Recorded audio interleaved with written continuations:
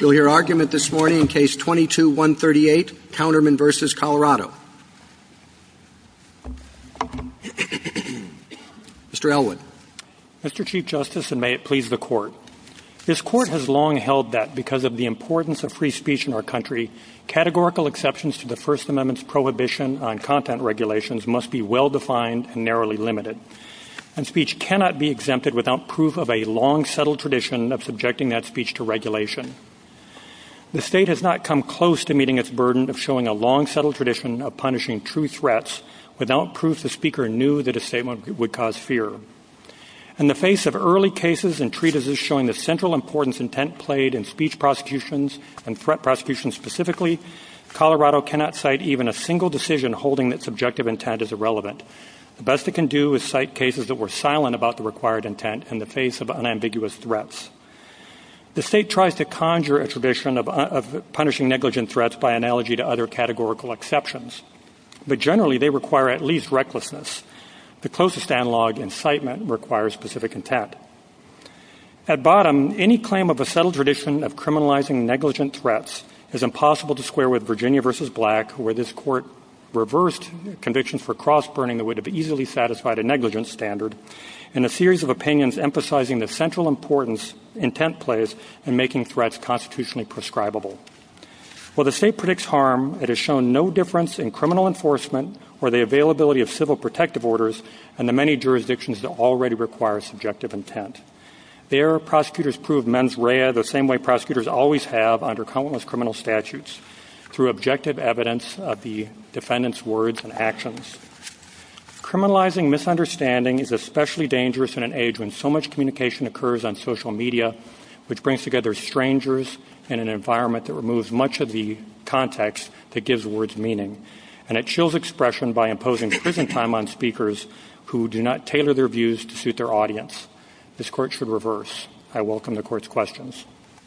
Mr. Elwood, I don't quite understand why you would cite Black when Black did have an intent requirement. The question was whether or not the presumption of cross-burning in a field overcame that intent requirement or demonstrated that. If intent wasn't constitutionally required, there isn't any reason why it couldn't be presumed away. Maybe that would raise a due process issue, but not a First Amendment issue. And the Court focused the discussion on intent and the constitutionality of the First Amendment issue. And it's the plurality specifically said that the state had presumed away the thing that makes threats constitutionally prescribable. And in addition, Justice Scalia said that the constitutional defect was in preventing the consideration of the speakers or the intent of the people who burn the crosses. So I think from that you can at least say it doesn't establish, it's not consistent with a clear tradition of criminalizing negligent threats. One other thing, why there are other categories, and just take, for example, obscenity. You don't have a subjective intent requirement there. So why should these true threats receive more protection than obscenity? I think, especially under Alonis's gloss of Hamling, Hamling said that you had to know not only the contents but the character of obscene materials, which the Court described in Hamling as the conscious purveyance of filth. And in Alonis, the Court said that was equivalent of knowing that your statements would cause fear. So I think that it is entirely consistent with the idea that there is a subjective intent requirement, at least at the knowledge level, which is all that we were asking for here. What about fighting words? Fighting words, people always look to Chaplinsky, but I think that's over-reading about a page and a half of analysis in a case that didn't clearly present it. I think what Chaplinsky definitely decided was that statute wasn't vague and that shouted epithets were not themselves protected, but it didn't really address the mental state element. In addition, I think if you look at the tradition that it comes from, the common law tradition, breach of peace, when it uses threats, which is part of what is covered in Chaplinsky, there is definitely a specific intent requirement.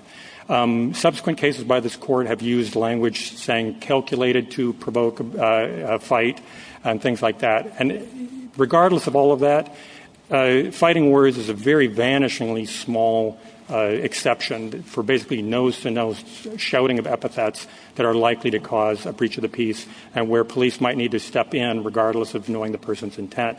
I don't think it's the court has declined to extend it under numerous circumstances. There would be smaller steps than extending it to, online communications.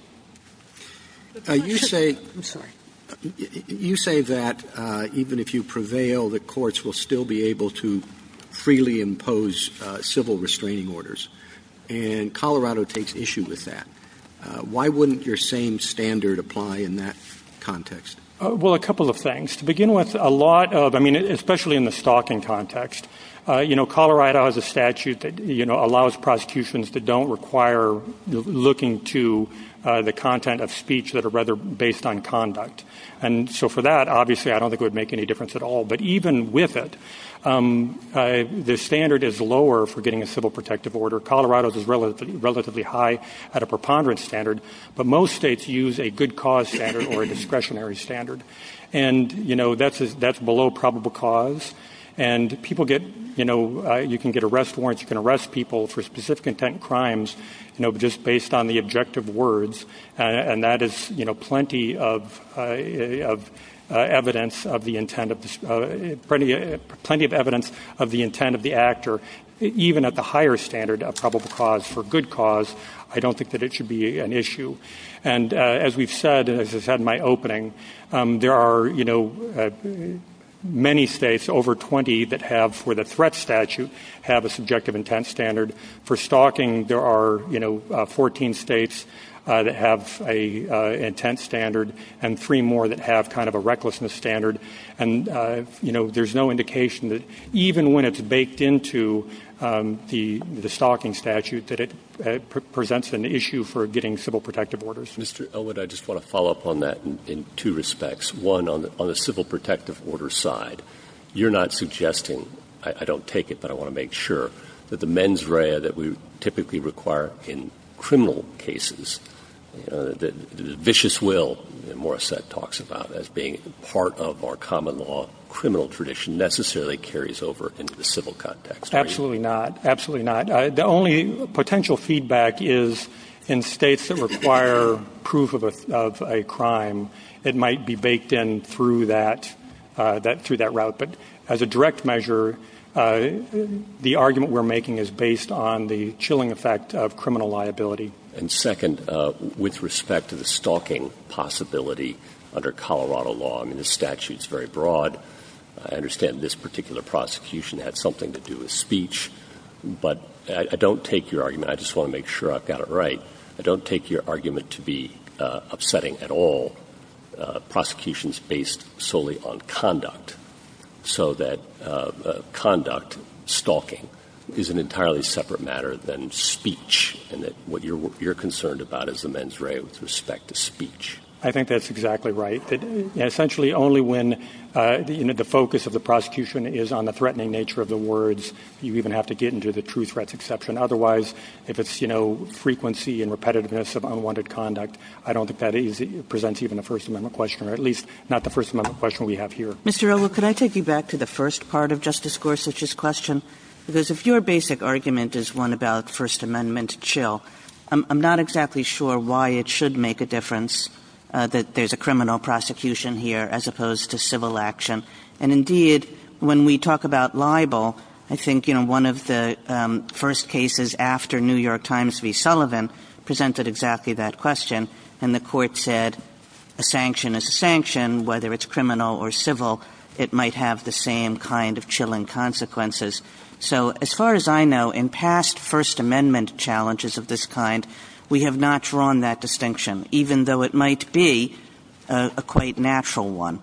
So how do you think we should draw that distinction here? Well, I think that it's consistent with the way the court has treated defamation, because defamation in the civil context, for public figures, it has the elevated kind of recklessness standard, and it's also there in the criminal standard.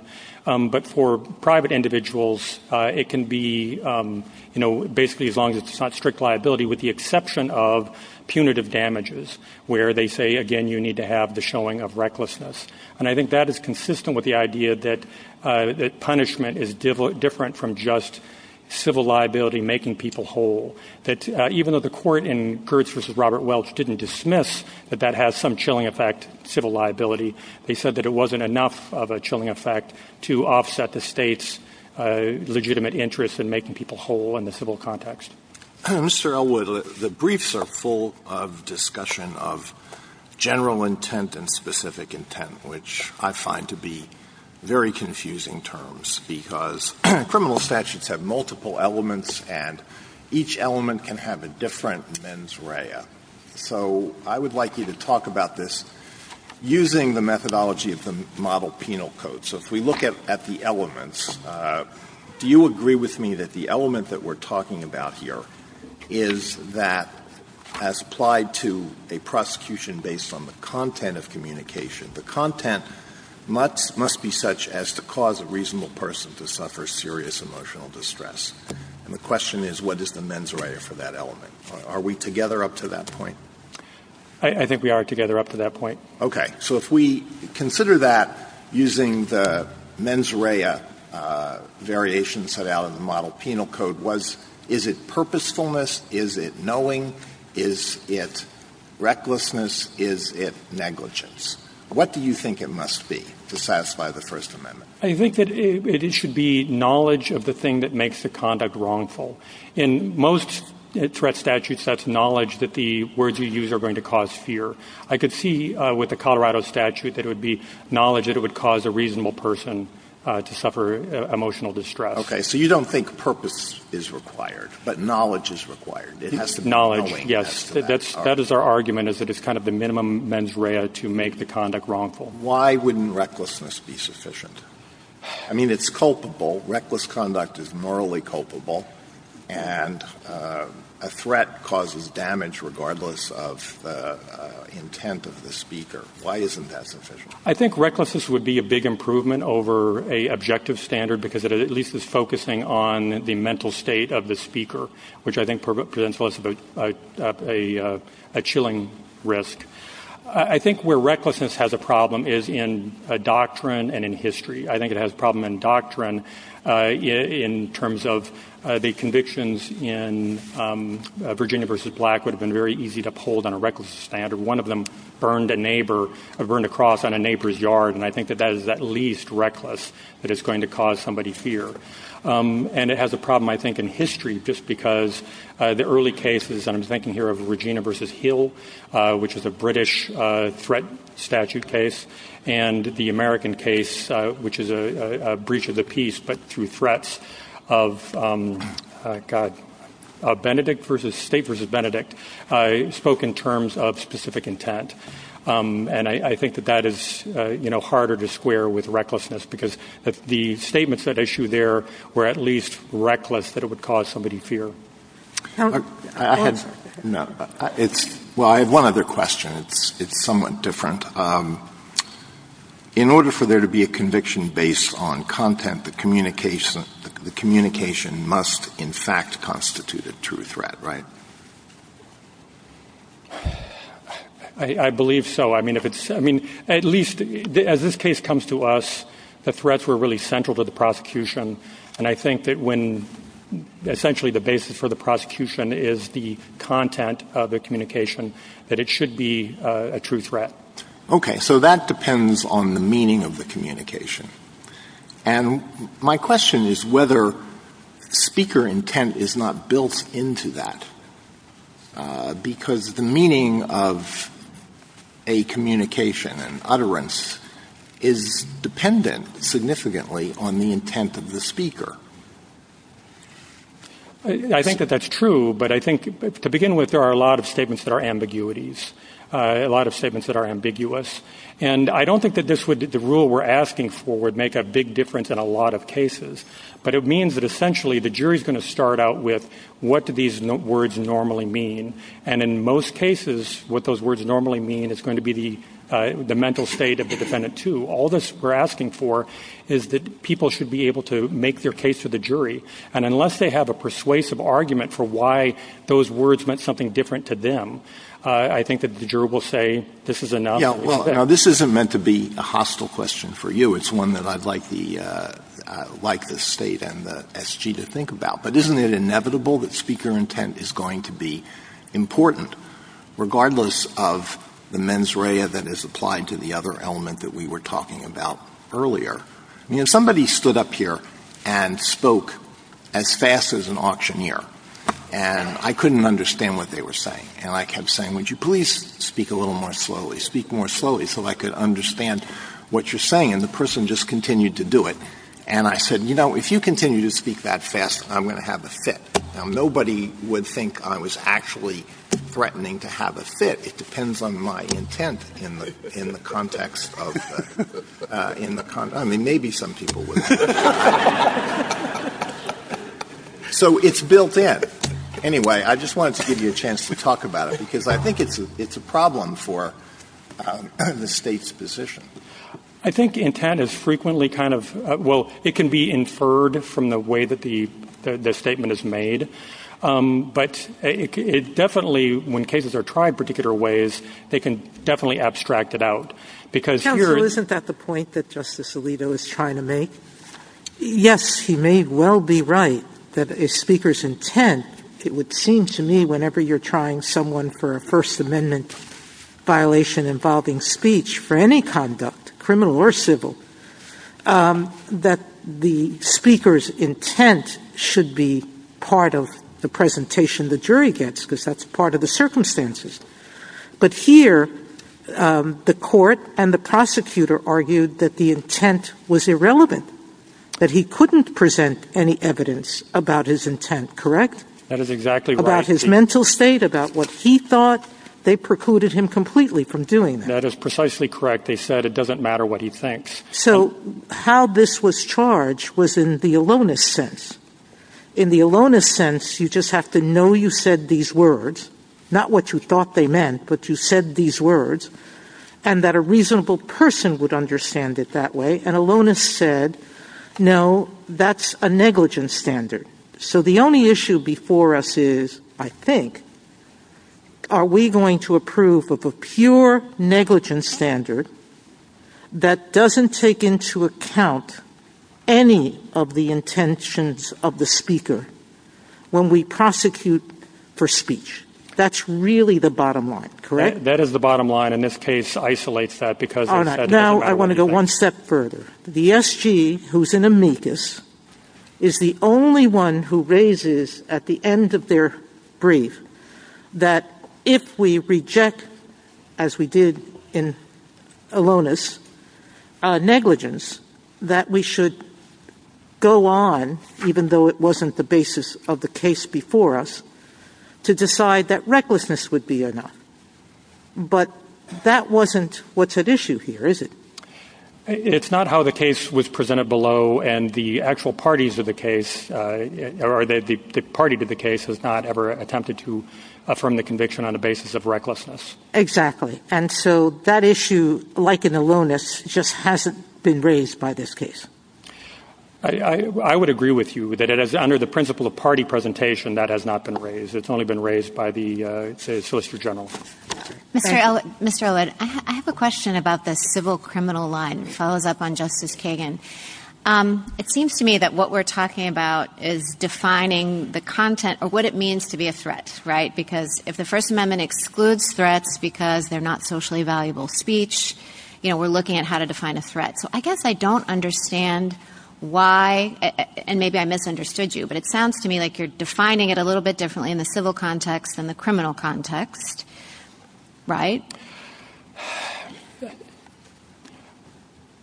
I'm not entirely sure how to answer the question, because in the civil protective orders, many of them don't require showing a crime. Some of them do require showing a crime. And so I don't know that there really is an issue about civil threats. But let's imagine let's imagine this example. Let's say that a teenager in a high school says something like, I'm going to shoot this place down. And it's devoid of all context. So let's say it's more like the statute in Virginia versus Black, which instructed that just the burning of the cross was sufficient for the jury to infer intent. So let's say there's no context at all. But the school, taking the threat to the school seriously, wants the kid to be barred from the grounds or wants him to be suspended for a few days so they can assess the threat. But it's not a crime. It's just deciding whether to keep him out, but it would be state action. What about that? Could the school do that just based on that one statement? I believe so. Schools have extra leeway, and schools are a whole ball of wax. Okay, make it the father. But make it the father, not the student, or make it a teacher. Well, so Tinker's not implicated. Well, if they can bar the parent from the school? Or the teacher. Just put the teacher says, I'm going to shoot this place up, and they want to just put the teacher on leave without pay for a week. I think, absolutely so. I mean, among other things, just in terms of public safety, they can go forward based on the evidence they have of what the threat is, which is, the words he used.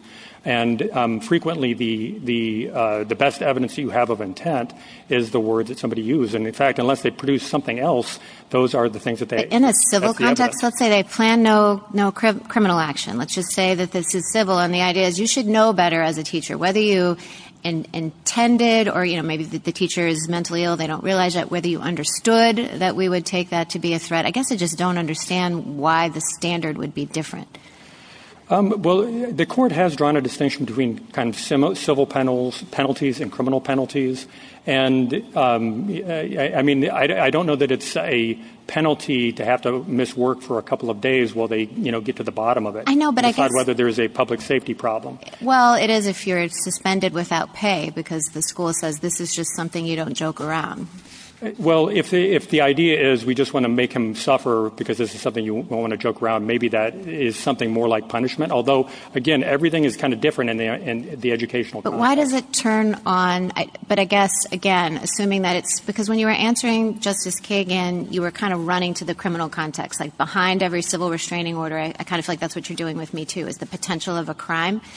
And maybe my example isn't effectively communicating it because I'm trying to make it solely civil. But I guess I don't understand. I mean, in the New York Times versus Sullivan context, intent does matter for the definition of defamation. But it's a unique context, right? So here, I understand why, in the Alonis sense, we would say that what separates culpable from not culpable conduct is the level of intent. And so that mattered in interpreting the mens rea requirements of that statute. But I'm not sure why it changes the definition of threat for purposes of the definitional category of speech that falls outside the First Amendment. Well, I think part of it is just because of the level of protection you get. And in the civil context, losing a couple days of salary is, can be a significant penalty, but it's nothing like being sentenced to 4.5 years in prison. Do you have any place in our First Amendment law where we've made that distinction? Because I understand you're saying, look, this is a criminal case, this was a very heavy sentence, and really forcing us to say we have this discomfort with crimes that don't have mens rea. But this is a different sort of question. You're not saying, well, just because a crime doesn't have a mens rea element, it's unconstitutional. Your argument is a First Amendment argument, and I guess I just don't know of very many of our cases or any of our cases that have made a real distinction between criminal penalties and civil penalties with respect to what's permitted or prohibited under the First Amendment. Well, the only thing I can point to, again, is the defamation context where they draw distinctions between civil liability and treble damages or punitive damages, which is and the cases like I think it's Reno versus ACLU where they've said that criminal penalties pose special concerns. And the place where this would normally arise is in the civil protective order context, which I think is reduced because, of course, the person who is the recipient of the threats or the statements has a First Amendment interest in not associating. And this sorts itself out in other areas because, like in the tort of negligent infliction of emotional distress, you typically can't get that based on, unless you're physically injured, on a negligence standard. It requires at most kind of an intentional statement.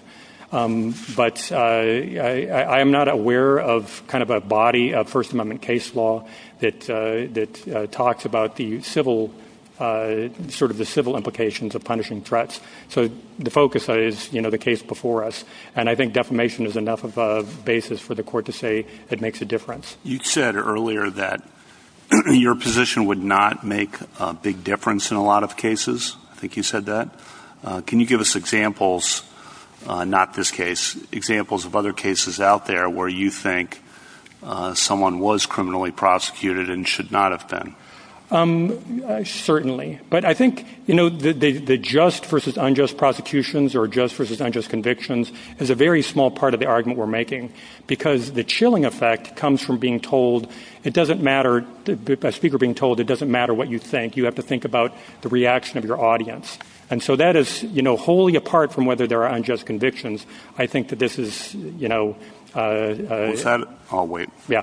But in terms of the convictions that made a difference, it might have made a difference in the Fulmer case. That's the Silver Bullets Are Coming case. And I think there's another case. I mean, one of the broader points I'd like to make to the court is that these kind of prosecutions and these kind of arrests are, I think, substantially underreported because local media, unless it just happens to catch the fancy of local media, is just not covered. And so some of the best examples are ones that are simply emailed to me by spouses or relatives of the people who are prosecuted. But one example is Glenn Schumacher in Illinois, who was a 58-year-old married man who, on the comments page of a local newspaper, the Elmhurst Patch, responded to an article about, littering and crowds and so forth at an annual event by saying perhaps a few placed pressure cooker pots. And the very next commenter said, we all appreciate some cleverness and humor, but that's pretty crass. So clearly the first person who saw it immediately knew it was a joke. He was arrested at 2 a.m. the next day and held for 6 weeks on a bond that he could not afford until he pleaded guilty to essentially disorderly conduct. And I think that's an example of a statement that they would say clearly he did not intend that as a threat. He also had no criminal record, but it made a difference in the outcome. But again, that's a very small part of the argument we're making here, which is more focused on chilling. Thank you, Mr. Elwood. To what extent does your case, or is it affected by the fact that we're dealing with text messages? Where, it seems to me the most threatening message we've got is you're not being good for human relations, die, don't need you. Now, that's there in sort of cold print, but you can convey that message in a hostile way or in a way that's sort of like, you're dead to me kind of thing. If this case didn't involve text, how would this material get into the record? Would there be testimony or? I think that there would be testimony, and even though it was by direct messages, it came in through testimony as well as they described that in the trial. But whose testimony? Through CW's testimony. Justice Thomas? Yes, just briefly, Mr. Elwood. Justice Alito asked you whether or not intent could be baked into some statements. And that was my problem, by the way, with Virginia v. Black. The burning of a cross in the middle of a field doesn't leave much room to imagination. But what if someone said in a text, I will kill you? What's missing there as to the intent of that person? Well, if it's sent between siblings, talking about, you ate the last brownie, it can mean something entirely different than if it is in the case of, I think, in the interest of R.D., where... Let's just take your client here. I will kill you. Well, I think in that case it could be open to a lot of different meanings depending on what happens around it. Justice Alito? Suppose someone writes a story and posts it on the Internet or publishes it, and it's a mystery story about one spouse killing the other spouse. Most people are going to read it and think, okay, this is an interesting story, or it's not an interesting story. But suppose that all of the details match up with the situation of the author's spouse, and when that spouse reads it, the spouse takes it as a threat. How do you analyze that? I think, in the sort of law enforcement context, I think you can stop. I think the application of the test with the objective test is about the same, because it is what would the ordinary person think these words mean, given all of the circumstances. And so I think that you would make the same law enforcement decision there, whether you're applying a subjective test or an objective test. If you talk to the guy and you are absolutely convinced that, he didn't mean it, he didn't mean to instill fear, he just thought these are great facts for a story, it makes the law enforcement decision easier.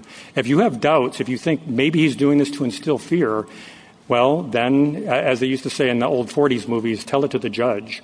You treat it just like you would under an objective standard. You indict the guy, go to trial, and then he has an opportunity to tell the jury.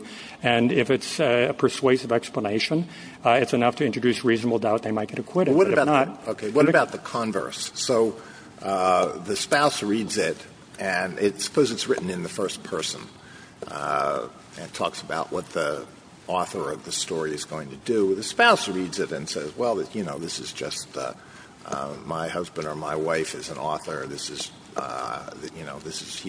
he or she is just trying to write a story. But a neighbor reads it and says, wow, this matches up exactly with their situation, and I interpret that as a threat to commit murder. What about that? I mean, this is a problem with Internet communications because they go out to sometimes a vast and unknown audience. I think that this is an argument in favor of looking to the speaker's intent because it's the same outcome in both cases, whereas depending on the state that would apply it, sometimes there's a reasonable person, sometimes there's like a reasonable foreseeable audience. And the effect may differ depending on what the person thinks how a reasonable person would view that. I think that's one of the problems with objective standards generally, is it is the rough and tumble of factors, and you don't necessarily know how they would apply in any given case. The Court has said time and again how that yields unpredictability, which is bad for speech. Thank you. Justice Sotomayor? I think, in fact, there's a rapper who sang a song doing exactly what Justice Alito said, correct? Yes, Eminem, as we may remember from 2014. Exactly what he said. And then I think you've made the point, but I want to underscore it for myself, which is if you don't have some sort of subjective intent in a circumstantial case, you're baking in the objective, reasonable viewer, a sort of bias to whatever that jury thinks might be the community standard.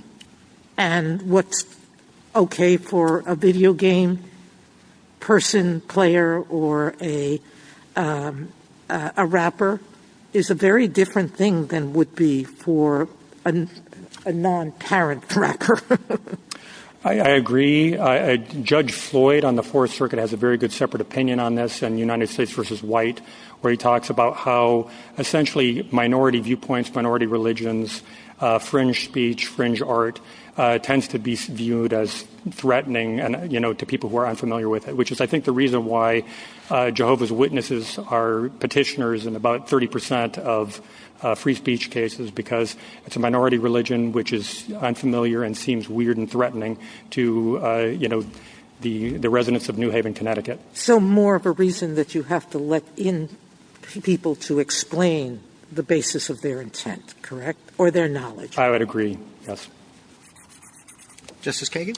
Mr. Elwood, the two areas where we've insisted that states have buffer zones or breathing room, which are libel cases, public figure libel cases, and incitement cases. I mean, in both those cases, there's a very thin line between the no-value speech and speech that is of great value. So the advocacy incitement line is a very thin one. And so, too, when it comes to defamation of public figures, it's just a step from extremely valuable commentary about public figures. And so in those two areas, we've insisted on this breathing room. But I wonder, looking at this case, whether we can really say that. I mean, this goes a little bit to Justice Kavanaugh's question as well. Like, what's the area of speech that we think is really going to be chilled by drawing the line in the place where this state and many other states want to draw it? I mean, there's nothing that's sort of close to true threats but is super valuable that we ought to be worried about. Is there? I disagree. I mean, one of the reasons why we analogize to incitement is the language is frequently exactly the same. We're going to break their damn necks, or, we might need to take some revengeance. It's a lot of it sounds an awful lot like a threat. It's just going to be delivered by somebody else. And so too here. A lot of the examples you can come up with from the Bible Believers case, which was an incitement case, but turn or burn. Imagine a protester speaking to a doctor going to an abortion clinic. Turn or burn might be warning about damnation, might be, we're going to bomb your clinic. There's a lot of speech on the internet that walks the line, burn it all down, come and take it. Second Amendment remedies. There's a lot of speech online that kind of comes close to the line, and it's not a matter of absolute clarity which way they would fall. And I think it protects that kind of speech, which again is virtually identical to the stuff that comes up in incitement cases. The only question is who's going to make good on the threat. Justice Gorsuch? Along those lines, the Solicitor General has one of its headings says that a statement that based on its content and context is threatening to a reasonable person has minimal expressive value and is inherently harmful. I guess my question for you is, if we were to rule the other way, what's at stake in terms of what's left? How do we know when a reasonable person is going to find something of minimal value and inherently harmful? I would recommend the amicus briefs filed by the Alliance Defending Freedom, Reporters Committee, FIRE, I hope I'm not leaving anybody out there, and ACLU, because they do a very good job of talking about how when you tell speakers it doesn't matter what you think, what matters is the audience reaction. And instead of thinking about just what do I view as the truth, what do I want to communicate, they have to think about, well, what's going to get me in trouble, and it automatically causes people to kind of to chill, to go back to the area where they have safety. And I think that is what you would lose. You would lose some of the rough and tumble of speech, which is especially important on the internet because, again, as I say, it brings together strangers in an area where you don't have a lot of context, and with strangers, you know even less of that context. Justice Kavanaugh? A couple things. I think the state and the SG say there are certain kinds of threats that they're concerned about, in particular presidential threats, threats against the president, stalking, school threats, domestic violence, and that it's a defense like the one that would be present with your mens rea would make it too easy for someone to say, oh, I was just joking, I was just kidding, and therefore threats that would be really quite dangerous in terms of leading to the next step of actually carrying through with the threat will not be addressed. How do you respond to that concern? To begin with, I think that presidential threats after aloneness are already subject to an intent standard. But I will give you an answer similar to the one I gave earlier, which is that this is not going to make a difference in the run of cases because ordinarily the way a reasonable person would view remarks is the way that the defendant probably viewed the remarks, unless they can present some sort of persuasive reason why it meant something different to them. What about the I was just joking, I was kidding? Well, the question isn't that a constant a lot concern? Of times, you go to the house and the guy says, I was just joking around. Well, and then the police officer is really stuck. Well, you go beyond that and say, because to some people the joke is causing people to scurry around. And if you're like, well, did you know that it was going to was it going to alarm them? Did you think that the police might respond? And if the answer to that is, yes, that's very easy. If the answer to that is no, it may not seem credible if the threat was, I'm going to kill you or I'm going to come cut your throat. So, I mean, there's been, we've had many states that have a mens rea statute. There's over 20 that for the general threat statute require showing a purpose or intent. There's more that, that requires something less. And there just hasn't been showing that there's a big problem or that it can't be solved or that these people will be granted a license to get away with things. Again, you have to have some sort of persuasive reason why the words meant something different to you. It's not enough to say it's a joke. You have to put together a persuasive reason why you didn't know it would cause fear. And if you adopt the government's recollection, it's even lower because under recklessness, you can't say, I had no idea that people would view that as a threat. Thank you. Justice Barrett? Everything you're saying I'm uncomfortable with as a matter of criminal liability, but I guess I'm still stuck on the civil criminal point.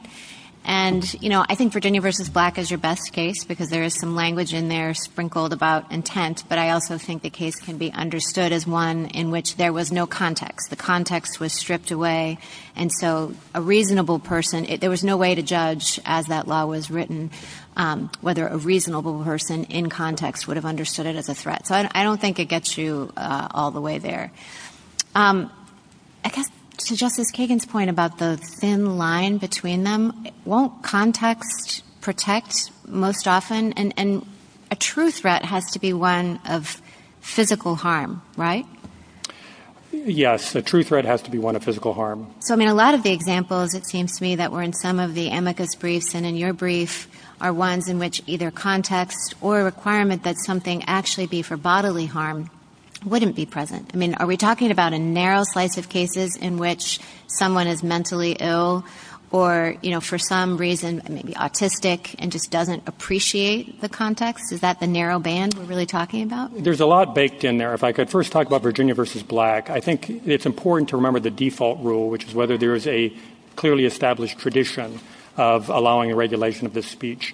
And at minimum, the best they can get out of Virginia versus Black is ambiguity, not an embracement of negligent speech. In addition, all of the mentions of context there, I say context is important because it helps you determine intent.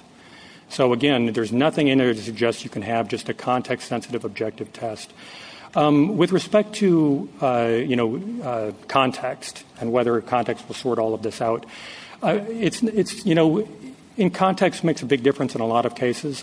But part of the problem is the foreseeability of that. We already had a little discussion of the many ways I will kill you could be meant. And when you're talking about speech, this is again why I refer to the amici, speakers have to have some sort of confidence in advance about whether what they're saying is going to wind them up in trouble. In the past, intent has been a bulwark because speakers know their intent. And so if their intent matters, that gives them some comfort and that they can say what they are going to say without criminal punishment. But when the standard is what a reasonable person would think, then you're thinking, well, what does that mean? And frequently, you don't know what the answer to that is. We could have a conversation. The conversation about I will kill you could have gone on another 5 minutes, and we might not have, gone to ground. Maybe you should be careful if you're going to say something like, I will kill you, or I'm going to burn it all down, or I'm going to shoot up a school. Well, again, but, my mother said to me virtually every day of my childhood, drop dead. Kill you. Yeah. And yet, I was never in fear because of that. And so, hopefully context gave you some reassurance. It was about the only thing that did, but yeah. Thank you, Mr. Elwood. Justice Jackson. Yes. So let me just be clear, Mr. Elwood. I'm trying to understand whether you're saying that in every other category of unprotected speech, we require some subjective intent, with perhaps the exception of fighting words. Is that right? I think that that's right, that it generally requires recklessness or sometimes knowledge in the case of obscenity.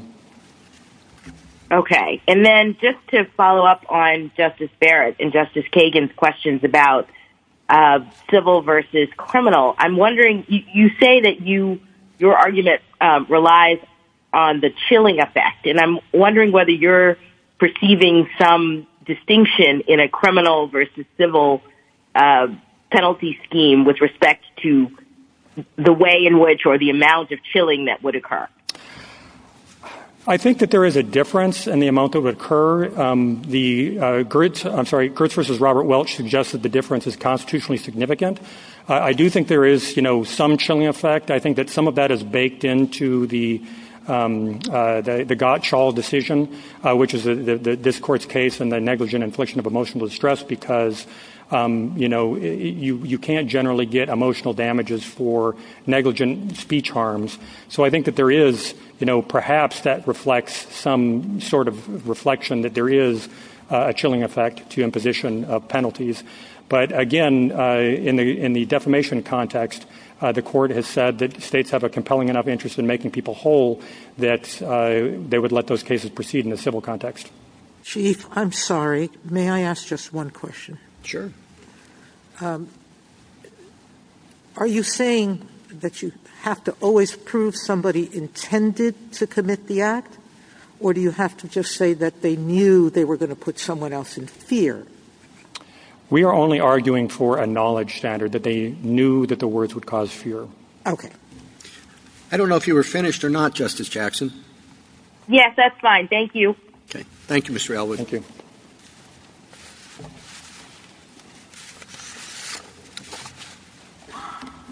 Mr. Weiser? Thank you, Mr. Chief Justice, and may it please the Court. True threats have always been prosecuted without protection by the First Amendment. Petitioner now seeks to impose a specific intent element onto this inquiry that's required neither by history nor precedent. Doing so would enable more harm and less valuable discourse. That's because a serious expression of an intent to cause unlawful physical violence directly causes life-changing harms and does not contribute to the marketplace of ideas, regardless of what the perpetrator was thinking. Requiring specific intent in cases of threatening stalkers would immunize stalkers who are untethered from reality. It would also allow devious stalkers to escape accountability by insisting that they meant nothing by their harmful statements. This matters because threats made by stalkers terrorize victims, and for good reason. 90% of actual or attempted domestic violence murder cases begin with stalking. The court below followed this court's teachings from Watts and Black that context is critical in evaluating what constitutes a true threat. The robustness of an objective, context-driven inquiry means that this test won't criminalize a joke taken the wrong way, political advocacy, or hyperbole. It thus protects statements that contribute to the marketplace of ideas. In this case, CW reasonably perceived that Counterman's threatening stalking conveyed a serious expression of an intent to cause unlawful physical violence. The First Amendment does not protect threats like these in either the criminal or the civil context, and the standard is indeed the same by this court's precedents in both. Imposing a specific intent requirement would thwart the goals of the First Amendment, enabling more harm and leading to less valuable discourse. I welcome your questions. But petitioners arguing, I think a bit more. Petitioners also arguing that it has the spillover effect of chilling protected speech, not just that this is protected speech. Now, how would you respond to that? Since Watts, the majority rule in the overwhelming jurisdictions, 50 years, has been an objective standard. And during that time, the only prosecutions they point to, the case he mentioned, civil bullets are coming, was actually a case that was under a specific intent standard. We haven't seen in the last 50 years, with this objective rule, the types of harms. And moreover, we point to the time of the founding that threats were prosecuted without regard to intent. But he also argues that you wouldn't see necessarily the chilling effect because those cases would not be before you. That's what I'd like you to respond to. Thank you, Justice Thomas. Justice Kagan got to a critical point. The type of the speech that remains after the objective, context-driven inquiry is speech that doesn't come close to contributing to the marketplace of ideas. As was said by Justice Barrett, when you're talking about a serious expression of an intent to cause physical violence and harm someone, that's a high standard. Coming very close to that standard isn't the sort of speech that this Court has protected under the First Amendment. Well, saying doesn't come close to protected speech. Here's one of the statements for which he was convicted. Staying in cyber life is going to kill you. Come out for coffee, you have my number. In what way is that threatening, almost regardless of the tone? When it's put into the context, Mr. Chief Justice, what is being said here is if you don't come out for coffee with me, bad things are going to happen to you. There's others. I'm sorry, this isn't remotely like that. It says staying in cyber life is going to kill you. I can't promise I haven't said that. Come out for coffee. You have my number. I think that might sound solicitous of the person's development. I mean, if we're talking just about what the statements are, how is that? What tone would you use in saying that would make it threatening? The threat in that is, if you don't come out and meet me, your life's in danger. And the stalking context here, like many stalking situations, has someone who believes they're entitled to the attention and the affection of a victim.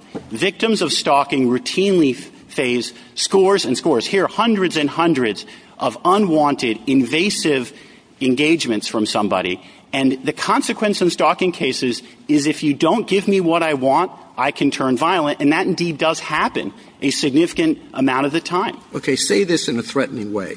One of the things he was convicted of, it was an image of liquor bottles, and there was a caption, "A guy's version of edible arrangements." So again, say that in a threatening way. So the threat here is when you put them all together. When you take one of these out of context or put it into a different context, it means something different. But here, she cut him off on Facebook Messenger 4 to 8 times. She got really up to 1,000 messages over a couple of years. She was subject to this torrent of activity that was objectively terrifying to her and would be to any reasonable person in that position. And she was helpless, and she could have seen him at a concert, and he could have harmed her, and she was then afraid to pursue her craft.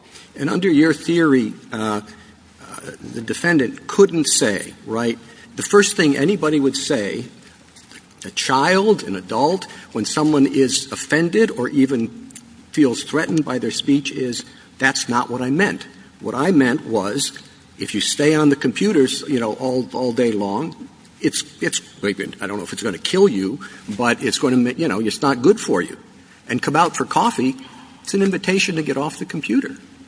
The Colorado standard looks at the context. And the context here was she had 4 to 8 times cut off access. He kept coming back, kept sending messages in the face of what, again, was a clear sign, I don't want to hear from you. She said at trial, that's the clearest sign you can offer on Facebook. Okay, this will be the last question. Because you're putting it so much in context, he had been doing this, this, and this. Could he be convicted for anything, saying anything? Good morning, and, that's after however many months of doing this? So in other words, does the content of the speech actually matter in the way you're looking at it?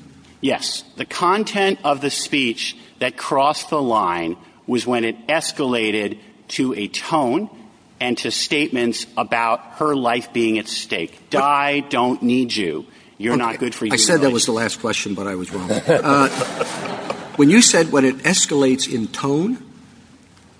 His messages over time got more aggressive and started using language that got to her physical safety. But tone, to me that means how it's enunciated. We don't have any of that here, right? It's a cold emails. The tone of the statements were taken on by the language that was used. When the language got scary and violent and talking about her life, it was a different matter. Also, it's important to note there were statements, nice display with your partner, seeing you out and about. That also gets to, I'm being watched. For a victim in this situation, it is entirely reasonable, appropriate to see this as terrifying because we know these stalking cases can and often do turn violent. The statute talks about the manner of the communication. So do you say that the statute, you interpret the statute to mean that a person cannot be convicted based on the manner of making communications, the content of which is not in themselves threatening? Suppose someone follows a person like C.W. around and is constantly popping up and has a threatening look to the person and is constantly saying, good morning, C.W., good afternoon, C.W., how are you now? The content is benign, but the manner is one that would cause a person to be disturbed. Is that not prosecutable under this statute? There are 2 different standards. There's the criminal statute and then there's the true threat First Amendment requirement. Under the statute, the individual has to have intent in the general sense, knowing what the words mean, and there has to be significant emotional distress to the individual, and a reasonable person would have to experience significant or serious emotional stress. So if the statements, as they were said, would cause an individual to suffer serious emotional distress, and someone did suffer that, that would be the standard under the statute. The First Amendment then says it has to be a serious expression of an intent to cause unlawful physical violence. It does strain my imagination to plausibly imagine any circumstance where good morning is enough to constitute a serious expression of an intent to cause physical violence. So a person could not be – is that an interpretation of the statute, or is that a constitutional requirement? A person cannot be convicted of stalking based on communicating statements that are not in themselves threatening in a manner that is likely to be interpreted to be threatening. That the First Amendment doesn't allow that. The First Amendment requires, in order to prosecute a true threat, that it be a serious expression of an intent to cause harm. I'm sorry. This goes to the protective order issue. You can engage in conduct, a persistent following of someone that would violate a protective order. Wouldn't matter what the person was saying or what they intended to do when they were following them. The conduct being prescribed is just the stalking, the following that person. And I think what Justice Alito is saying, if there is a statute that says if you repeatedly follow someone or repeatedly reach out to someone in a manner that causes them fear, that might be enough. You're now putting a different overlay on this, which is what the Virginia courts did, which is your speech has to be threatening. That's what Virginia is saying. So I think we're dealing with a different case when we're talking about pure stalking from what Virginia is doing, and the way it charged it, which was to say it wasn't just her serious emotional distress. She felt in fear for her life. And so they took it as they said it was a true threat case, correct? Correct, Justice Sotomayor. So if all we say is this is a true threat case because that's the way it was tried and that's the gloss that not Virginia, I'm sorry, what state is this? Colorado. I'm thinking of... We like Virginia. No, I was just thinking of the flag burning case. It controlled the place in my mind. We don't have to opine on what a true stalking statute is about that is not concerned with speech, correct? Yes. If I could explain 1 minute here, there's 3 types of stalking cases. There's the pure conduct ones that Justice Gorsuch referred to earlier.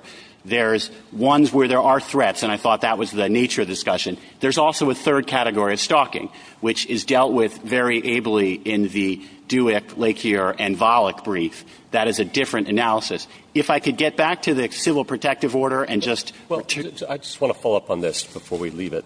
So Colorado could have pursued the defendant here for stalking and secured a conviction for that. Conduct wouldn't involve any expressive activity at all, and you'd be out of the woods, right? Had the conduct been following somebody around, that would have been a different form of stalking case. Here, the conduct were the statements sent over Facebook Messenger. Sometimes you hear the phrase cyber stalking. The Colorado statute reaches such activity if it meets the relevant criminal statute and First Amendment requirements. And then second, kind of back to the Chief Justice's questions.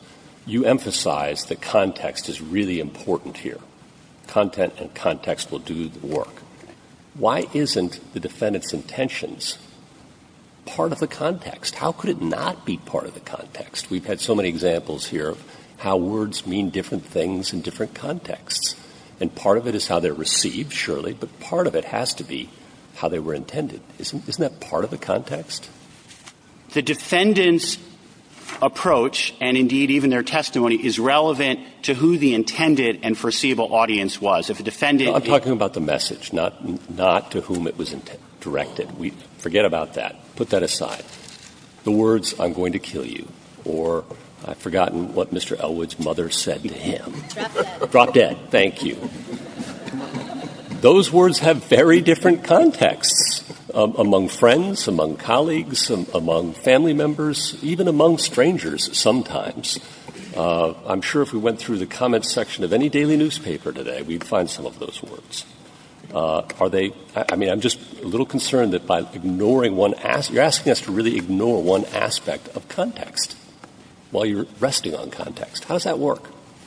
The defendant's statements, the defendant's experience, if you look at the test, the relationship, the statements in the previous exchange, that all comes in. That is all relevant for the reasons you said. But not his subjective beliefs. The subjective belief gets to something else. Someone can be under...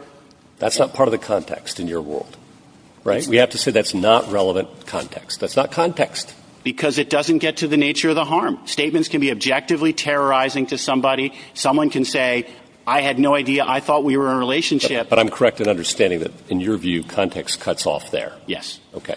And then last question, I hope. We live in a world in which people are sensitive and maybe increasingly sensitive.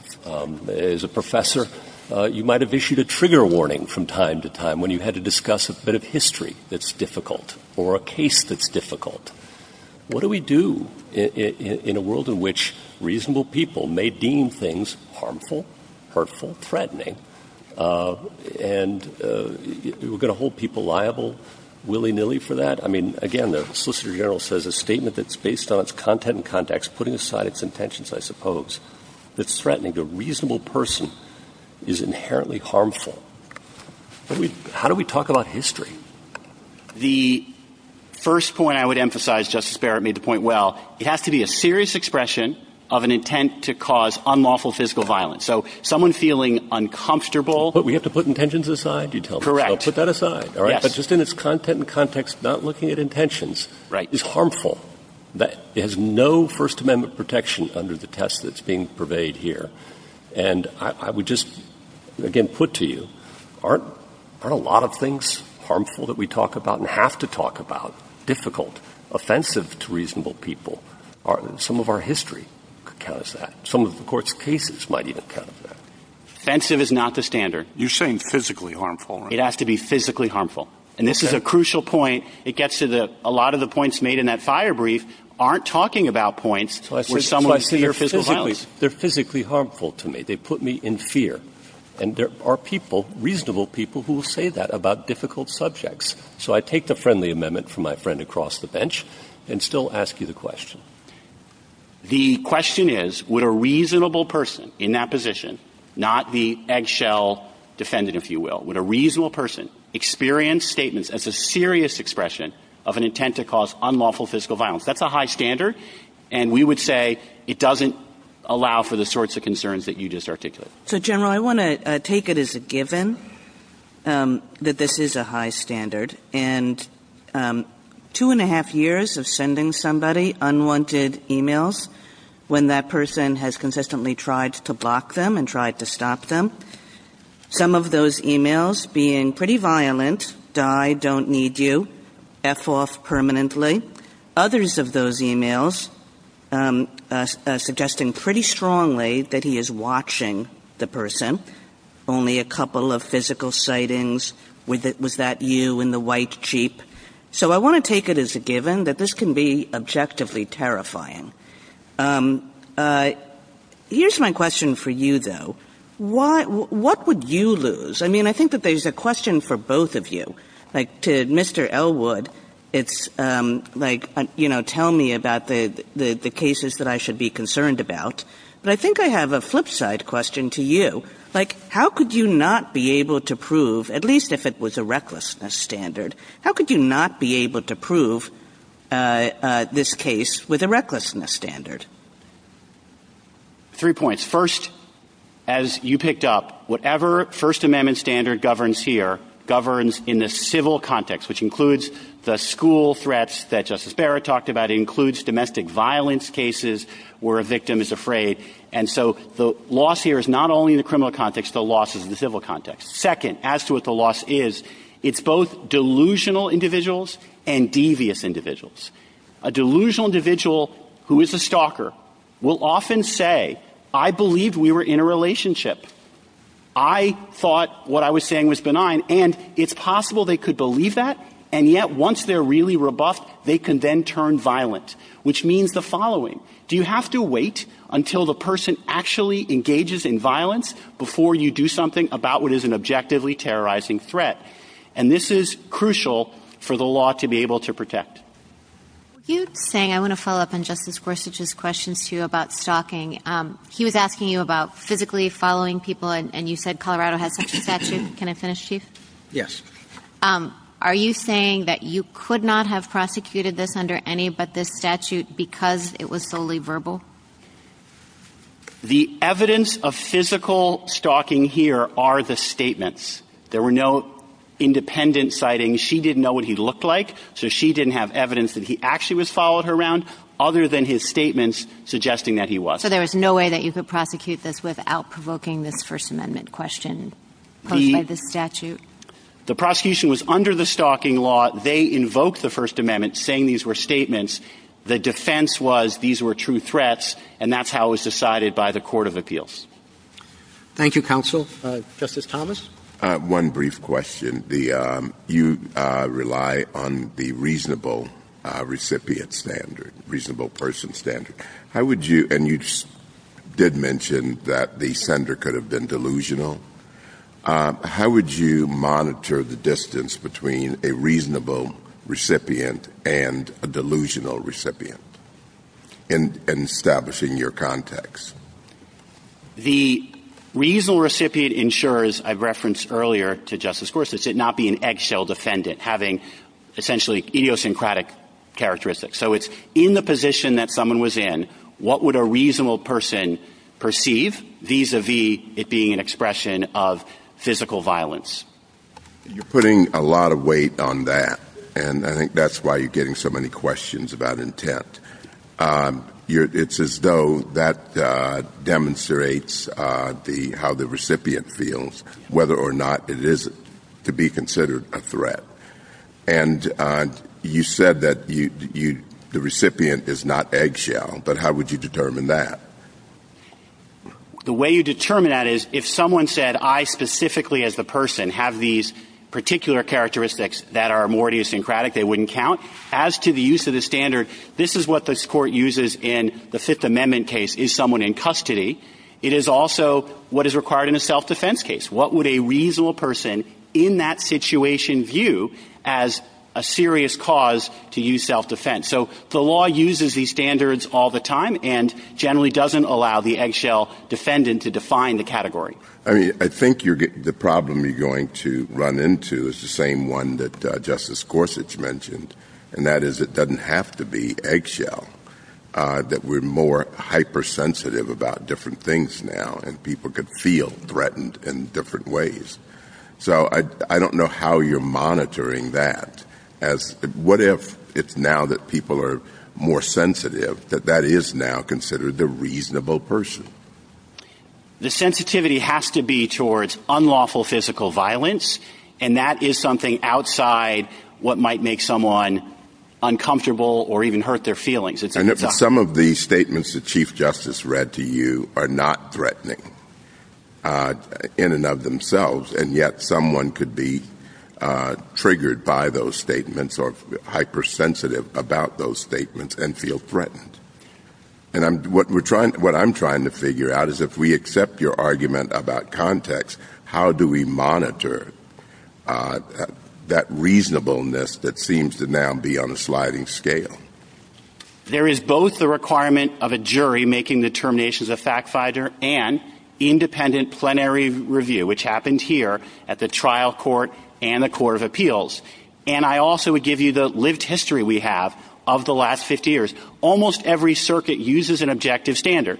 Now, one could make a move, Justice Thomas, don't judge it by the reasonable listener, judge it by a reasonable speaker.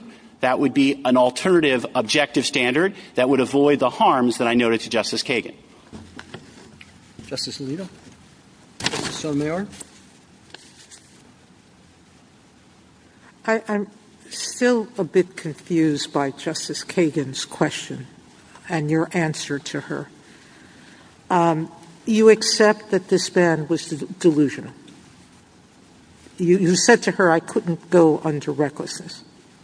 The prosecutor couldn't prove the case. Let me respond to that. I didn't get to that point. If you wanted to apply a reckless standard, I think the proper thing would be to remand it to allow the Court of Appeals. That judgment and that analysis wasn't under our standard. It wasn't used. If that were the position to prevail, we think remand to be appropriate. I'm assuming he was convicted, and this one of the reasons for his sentence for threatening his wife. Obviously, the conviction was more than enough to stop him from doing any more threatening of his wife. And I'm assuming this arrest was more than enough to stop him from sending any more unwanted texts to this woman, correct? She left the state and... No, I appreciate that. No. I know her emotional distress was great. And whether there's a civil cause of action, I don't know. But that's not my point. My point is, at what point, and I think that's what Justice Thomas was saying, do we, in not protecting the First Amendment, say an objective standard alone is okay with speech that relies always on context? And yes, I know there are delusional people who kill individuals, and we want to protect people from that. But at what point do we do it by defining crimes without some sort of knowledge element by the person? In Justice Thomas's separate statement in Alonis, he said it would be an odd result to put true threats in the most protected First Amendment area. Right now, private defamation cases can proceed without any heightened scienter requirement. The limitation on punitive damages only applies on matters of public concern.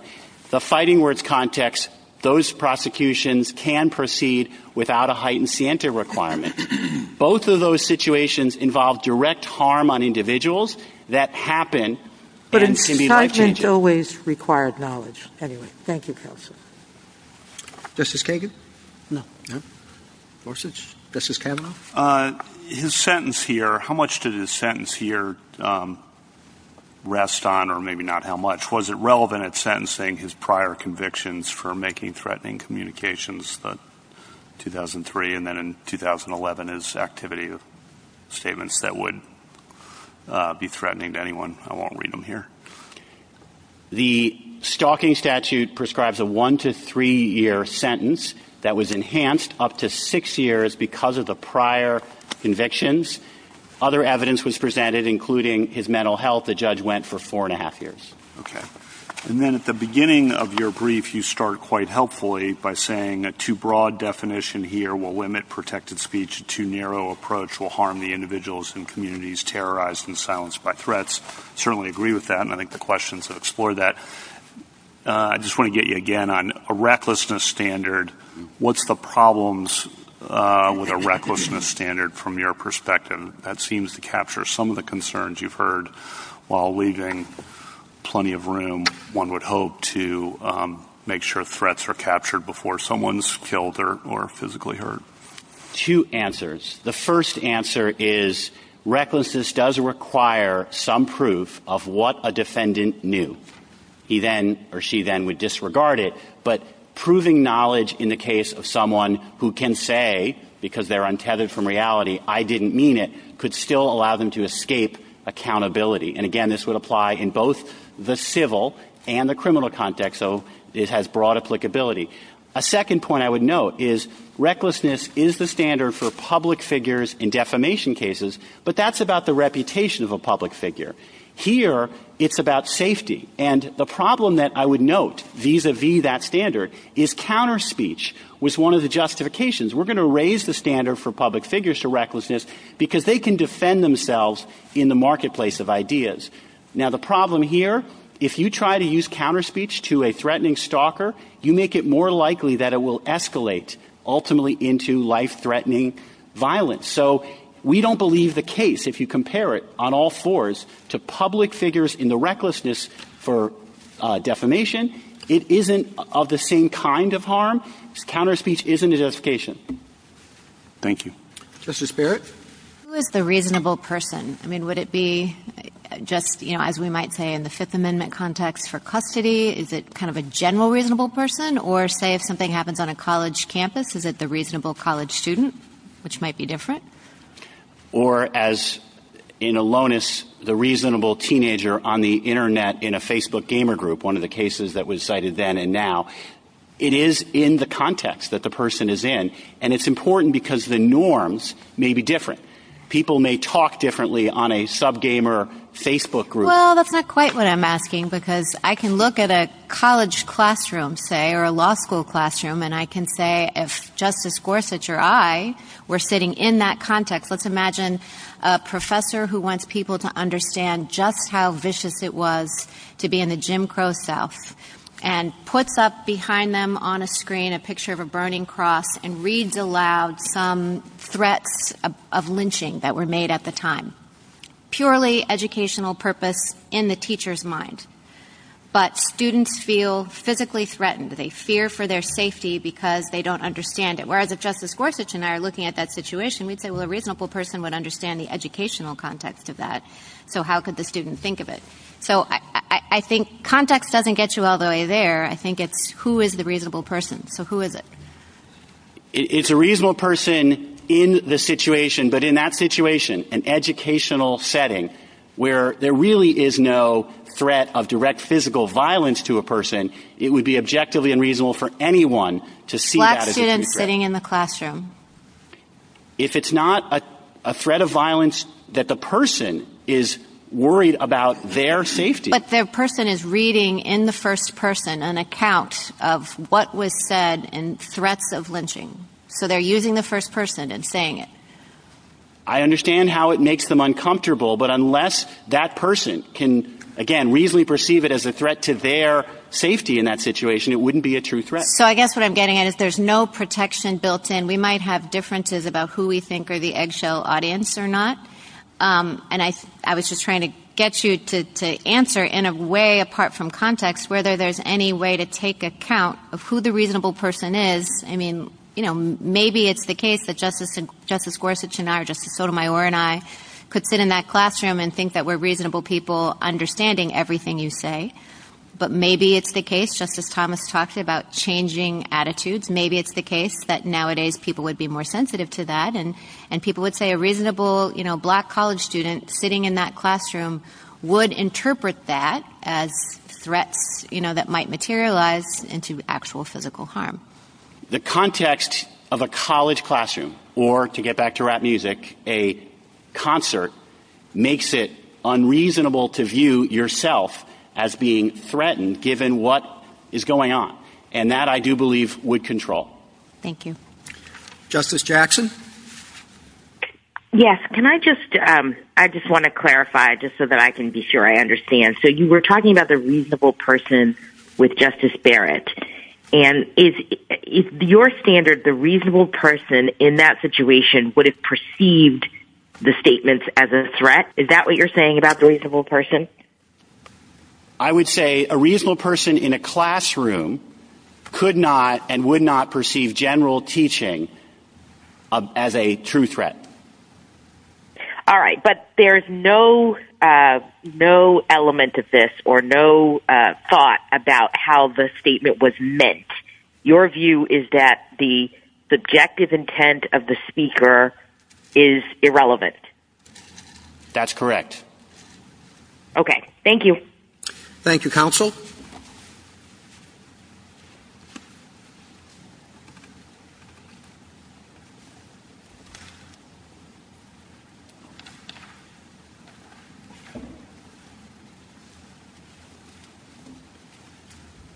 Mr. Fagan?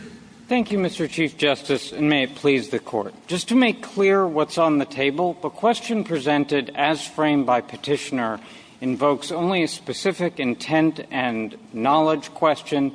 The answer to the question presented is no, because at a bare minimum, recklessness suffices. Everyone agrees that there is a category of unprotected speech known as true threats, and everyone agrees that in order to fall in that category, it has to be a statement that a reasonable person not just could, but would interpret as a serious threat to do unlawful violence. And then we're basically just having a policy debate about how much breathing room is necessary. And I would urge this Court to allow legislatures, many of which do adopt heightened mens rea requirements because of precisely the concerns that have been articulated, to have that shake out on their own, because there are a number of interests on the other side. I could take questions or detail what those are. Just one quick question, Mr. Fagan. Where does this recklessness standard come from? Well, to be clear, Your Honor, our frontline position is that there shouldn't be a recklessness standard at all. It's not historical. It would just be a gloss in the way that this Court, I think, has put a gloss on obscenity and other doctrines because of the essentially judicial policy assessment that the First Amendment requires additional breathing room. But here we'd urge you that this kind of inherently— But you're saying that the historical record clearly supports that no mens rea is required? Well, that it's negligence, an objective standard? What do I do with the legion of English cases, American cases, true threat cases, all of whom required mens rea? Your opposing counsel was quite right that you take a few stray statements from a few cases, but every other case talks about a mens rea. Well, respectfully, Your Honor, we disagree about the history. He basically relies on three buckets of history. Number one are libel cases. Even libel cases under modern doctrine don't have a specific intent or knowledge requirement. Number two are You hit the nail on the head. Modern cases. Go on. Well, the Court has not deemed those to be controlling. I could address the cases individually. I don't think it's worth it, we'd Mr. be Fagan, here a while. You're making quite a broad statement that the historical record supports your position. Well, Your Honor, let me jump right to it. The only way in which he engages in, putting aside breach of peace cases that inform the objective fighting words doctrine and the statutes that expressly required intent to extort, if we just look at the pure threatening letters, I'd commend to the Court King against Girdwood, a 1776 case that's about jury instructions that includes no jury requirement of intent. Or let's take counsel— Intent is different than knowledge.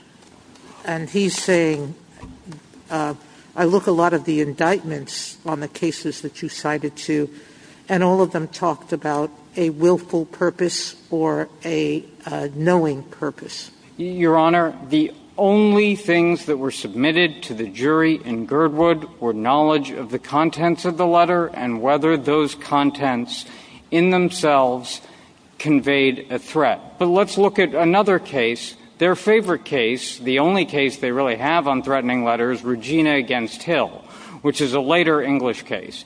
In that case, there was some dispute as to what the defendant intended. Did he intend to burn standing corn in the field, or stacked corn that had already been cut and put in the barn and was personal property? And as to that question, the defendant's intent was not — the defendant stated what he intended, which we do think can relevantly inform the context, but the Court didn't treat it as dispositive. The Court said, we'll see if we can intent is never what a – defendant says is never dispositive. It's always contextual. The issue is that an objective standard keeps out, as it happened in the trial here, the defendant's understanding.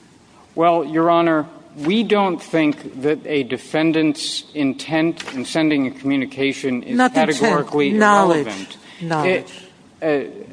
We don't think that the defendant's intent or knowledge is necessarily irrelevant. Alonis got on the stand and testified as to what he was thinking. Hold on. What he said was — You just said it's not necessarily irrelevant? Well, Your Honor, I want to distinguish between a couple of things. Well, so it's not necessarily irrelevant. Is that fair?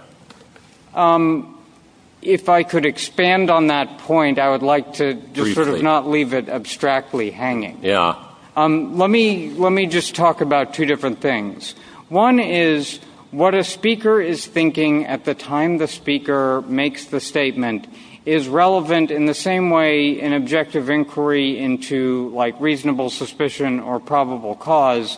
You might take into account what the officer was thinking when he stopped the car, because that would just inform what a reasonable person might think.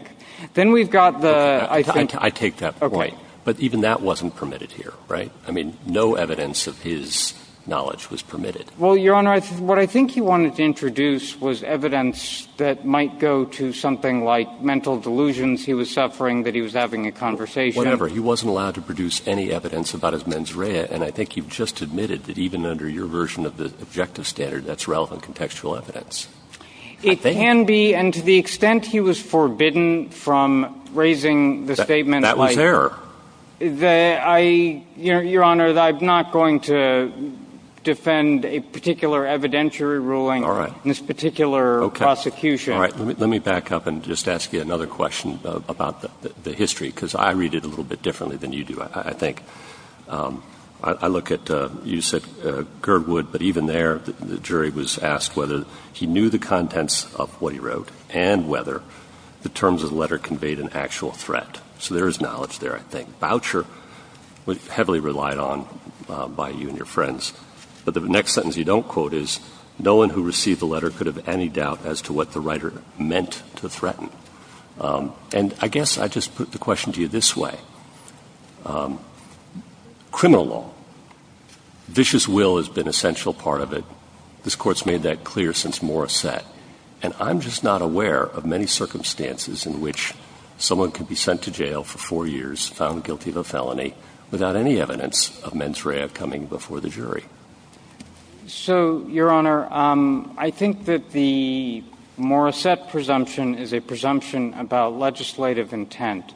And legislatures, to be clear, don't have to adopt an objective standard. This Court's opinion in Alonis suggests that I understand that. I appreciate so. that. But you'd agree it would be a very unusual law in this country for a felony not to involve any question of mens rea. It's highly unusual. It's not unknown to the law. It is uncommon. But let me list a few reasons, if I could, of why legislatures might have the calculus in favor of criminalizing the speech under an objective standard. Number one is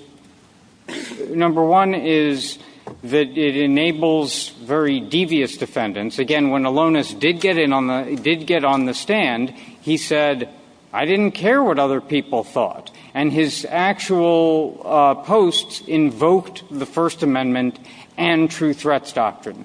Number two, and this applies to any standard, Justice Kavanaugh, including recklessness, but it's obviously much worse with specific intent.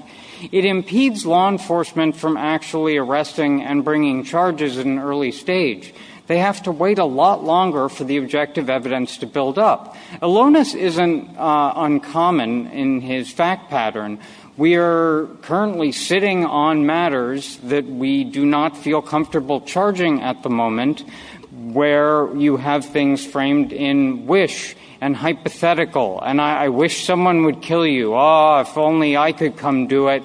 I would walk right up to 19 Elm Street. You know, that sort of thing is a kind of thing that a clever threatener is going to use, and we simply cannot intervene because we need to be very, very, very sure we're going to get a conviction. And the reason, just to make sure I understand, you think someone can be convicted for saying, I wish someone would kill you? Your Honor, repeated statements of that sort. For example, the Court might look at Alonis, who is reconvicted who's just recently reconvicted for threatening an assistant U.S. attorney, his ex-wife, and his ex-girlfriend. Okay, so if it's, I wish someone would kill you, and the person who said that doesn't get to testify and say what he meant.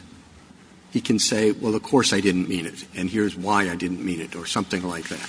Oh, he can testify to that, and the jury can see what they think of it. I assume it's okay if I answer your question. I think I'll let myself go on.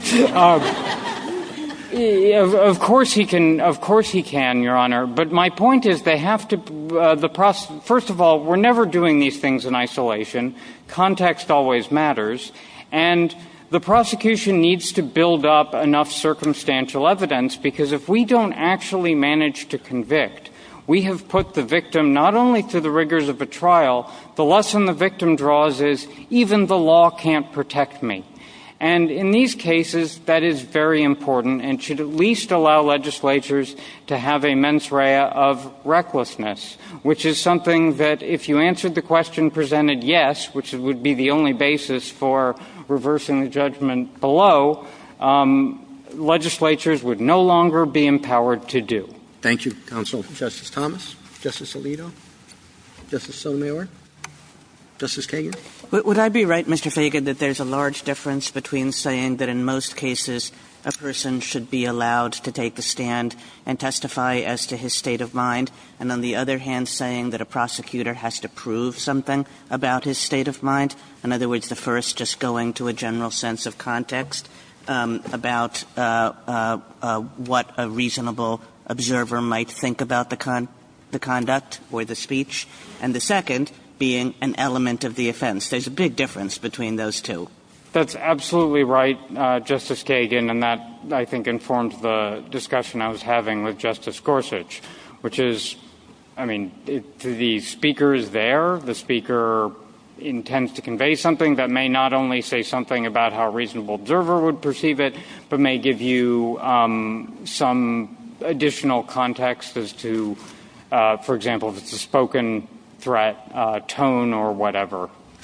I'm wondering what you think of this criminal-civil dichotomy in this context, because I think, although you say there's no independent constitutional rule that there can't be a crime without knowledge or even recklessness, yet we are uncomfortable with the thought, uncomfortable enough that when we say, we have to be really convinced that the legislature wanted that. That's a separate issue, it seems to me, from this First Amendment issue, or is it? Is there something to the fact that these two things are coming at us at the same time, and we can kind of connect them in the way that Mr. Elwood suggests and come up with a rule of the kind he wants? Well, I agree that they're separate inquiries, Your Honor. For a category of unprotected speech, it's just unprotected, and the legislature can either provide for civil or criminal liability. The instinct that I think you're channeling that we're uncomfortable with it in criminal law finds its way into other doctrines. Number one would be the presumption of mens rea that I was discussing a little bit earlier, that the court applied in Alonis and made clear in Alonis was not deciding the separate constitutional issues. And another one would be, and you can really see this if you look back at the older cases like New York Times against Sullivan, that the criminal law comes with additional constitutional protections. In the Fifth and Sixth Amendment, you need a unanimous jury. You need proof beyond a reasonable doubt. And precisely for that reason is why New York Times against Sullivan was actually more concerned about civil liability than criminal liability.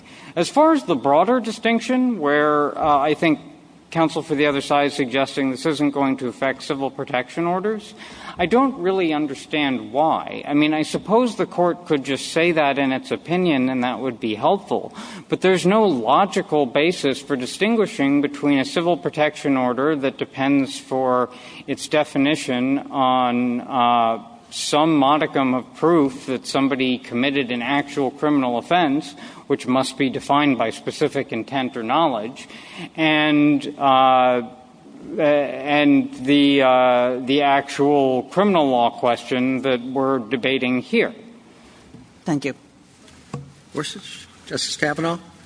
It seems like in figuring out the mens rea issue, we're making quasi-policy judgments about where to draw the line. And in thinking about that, you alluded to this, but I'd be interested in you just telling us, from the federal government's perspective, what are the problems that you see that would be caused by adopting petitioner's rule, like real concrete kinds of cases that would go unarrested, unprosecuted? Well, I tried to jam this in a little bit earlier, Your Honor, but to expand on it a bit more.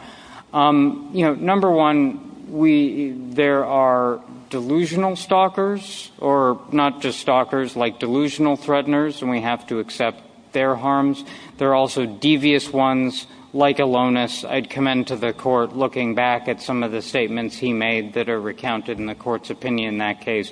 We clearly see someone trying to toe the line, and that's exactly what these people do. And we're not prosecuting them on the basis of one statement in isolation, like I'm going, I hope that someone kills you. It's that combined with knowledge of someone's address, et cetera, that just walk right up to the line, and then they hope that they can get off scot-free because of some heightened intent requirement. Number two is that, as I was suggesting earlier, and this is true of both recklessness and knowledge and specific intent, but obviously more true the higher you get up the mens rea chain, because we're going to have to prove subjective mindset through circumstantial evidence, which we're allowed to do. But that's really all we're going to have. We're going to have the statements themselves, and if we're talking about an online threats case, and that's going to be about it. So we have to wait quite a while before the statements rise to the level where we are comfortable bringing the prosecution and sure that we're going to get a guilty verdict. And we need to be more sure in this context than we feel like we need to be necessarily in other contexts. Do you consult with the victims on that? You said you were worried about the victims. Do you consult with the victims? Like, no, go ahead. Your Honor, in some cases we might. In other cases we might have a reluctant victim. But I think the critical point is no matter what, we're going to need the victim to testify, and that's going to be an ordeal. We're going to need the victim, the victim will be aware that the trial is ongoing. There's a brief from the victim in this case that details some of these harms. Mm-hmm. And if we're unable to get a conviction, that's going to send a message to the victim that I'm on my own. The law can't protect me, notwithstanding whatever Band-Aid they want to put on civil protection orders, which themselves aren't going to last forever and raise substantial due process concerns and would be called into question by the rule that petitioner is urging, unless we're going to draw some kind of illogical line that's inconsistent with this Court's precedent, as Justice Kagan has I think her questions have gotten at. Okay, one last question, which is, are you aware of statistics or studies, and this would be hard, but of murders, school shootings, domestic violence incidents that perhaps could have been prevented if threats had been taken more seriously beforehand? I'm not sure, Your Honor. I mean, I don't have any numbers for you. I can tell you, and I think this probably reflects the experience from what your question draws, is that there is frequently, after one of these horrific incidents, some question of why didn't you intervene and why didn't you respond earlier? And I imagine petitioner's counsel is about to get up and say, well, you can intervene. You can send an agent over to check out what's going on. And we did exactly that in Alonis. And what happened? He sent another threat, the threat against little agent lady, and we had to charge that threat too. It did not deter him. It did not stop him. We recently reconvicted him for another series of threats, including threats to an assistant U.S. attorney. So it is very important that the prosecution have some ability to intervene at an earlier stage, and legislatures shouldn't be precluded from making the judgment that those kinds of harms are more important, particularly in the case of reckless defendants who decide that they will inspire fear in others to further their own selfish ends. We successfully ran the Boston Marathon on Monday, thankfully. If someone had called up to the police station and said, I am, on the 10th anniversary, I am Tsarnaev Part 2, I don't think that the person should be able to get off for making a threat simply by saying that he thought the Boston Police Department had a better sense of humor. Thank you. Justice Barrett. Justice Jackson? Yes, but let me just ask you, I perceive a difference between your position and the government's, and Colorado's position as to whether or not the defendant can bring in that evidence. So I just want to be clear on that. This is a point that Justice Gorsuch made and Justice Kagan made. In your very last hypothetical, would that defendant be allowed to at least testify to his state of mind in making those threats? Yes, Your Honor, but I do want to clearly differentiate between two forms of subjective mens rea that type things that might come in. One is just evidence of what the defendant was thinking when the defendant sent the statement. That sort of thing could come in. But evidence about delusions and illnesses and just the statement that I have some sort of mental deficiency that impairs me from understanding what a reasonable how a reasonable person would interpret my statements. The court made clear in Clark against Arizona that a defense of mental illness or mental incapacity doesn't have to negate criminal liability in the first instance. It could be channeled into some kind of insanity defense. And what the defendant in this case and defendants generally are trying to do is have their cake and eat it too. They don't want to claim that they're insane, and then they claim that they should be able to defend against mens rea based on asserted mental infirmities of the sort I just described. Your view, you stand with Colorado insofar as you're saying the government would only have to prove the objective reasonable person standard, and that the government would not have to show anything about subjective intent, even if evidence related to subjective intent was admitted. As a constitutional matter, we think that, back to what I was saying to Justice Kagan, as a constitutional matter under the First Amendment, we think the only thing that the elements would require is that a reasonable person would, not just that some person could, but a reasonable person necessarily would interpret the statement. A reasonable person would, beyond a reasonable doubt is what I mean by necessarily, interpret the statements as a threat of unlawful violence. That's the constitutional floor. Many legislatures go above it, but they don't absolutely have to for all of the reasons I was expanding on with Justice Kavanaugh. Society doesn't need to accept that these harms are necessarily going to occur and allow people to inflict them. And they can cause... Yeah. Thank you, counsel. Rebuttal, Mr. Elwood? Just a few points. The burden is on the proponents of restrictions on speech to justify it, both as a legal matter, as a constitutional matter, and as the practicalities of bringing it. I think the burden is on them to show that it would cause a problem.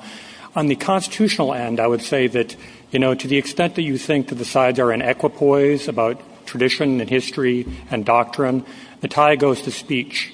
And I think that they aren't.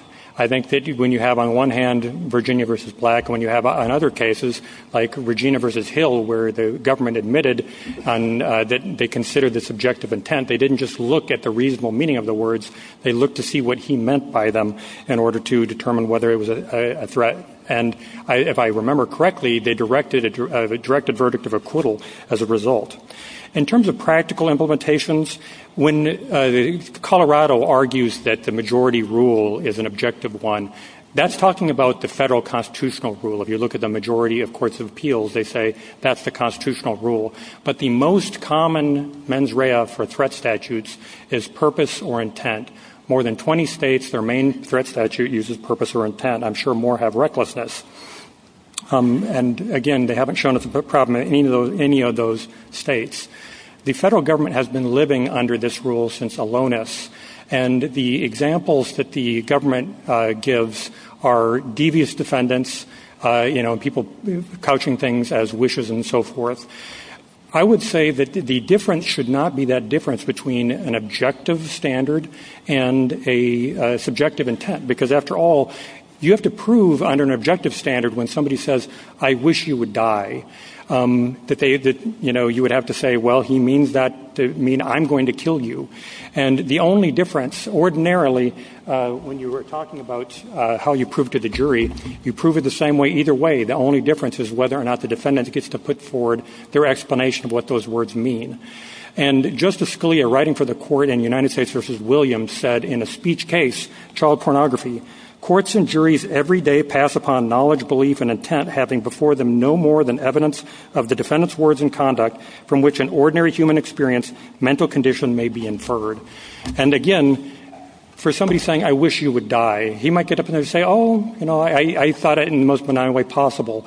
But the question is, did you think that would cause that person fear? And if they can say, I emailed this person 20 times saying I wish that they would die, but I didn't mean for them to feel fear about it, the jury can draw the conclusion that most people would draw, that the guy is guilty of sin. Similarly, the favorite excuse of regulators is that people could just get up and say it's a joke. But if you emailed the Boston Marathon and say I'm going to be starting at part 2, and then you don't get to just say it was a joke, the question is, did he think you would cause harm? Or in the government's standard, did they consciously disregard the risk that it would put people in fear? There's only one way to answer that question. So again, this is a rule that isn't going to affect a lot of convictions. I think most convictions will come out the same way, but it will affect speech beneficially in much more ways.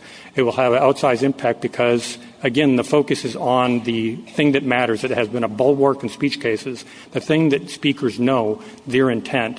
They don't know, what a reasonable person standard means. We could talk about it for another hour and still not know who a reasonable person is in this case or how a reasonable person would interpret that. Whereas the subjective intent, as the Williams opinion put it, that's a true or false matter. That's something juries decide every day. Further questions? Thank you, counsel. The case is submitted.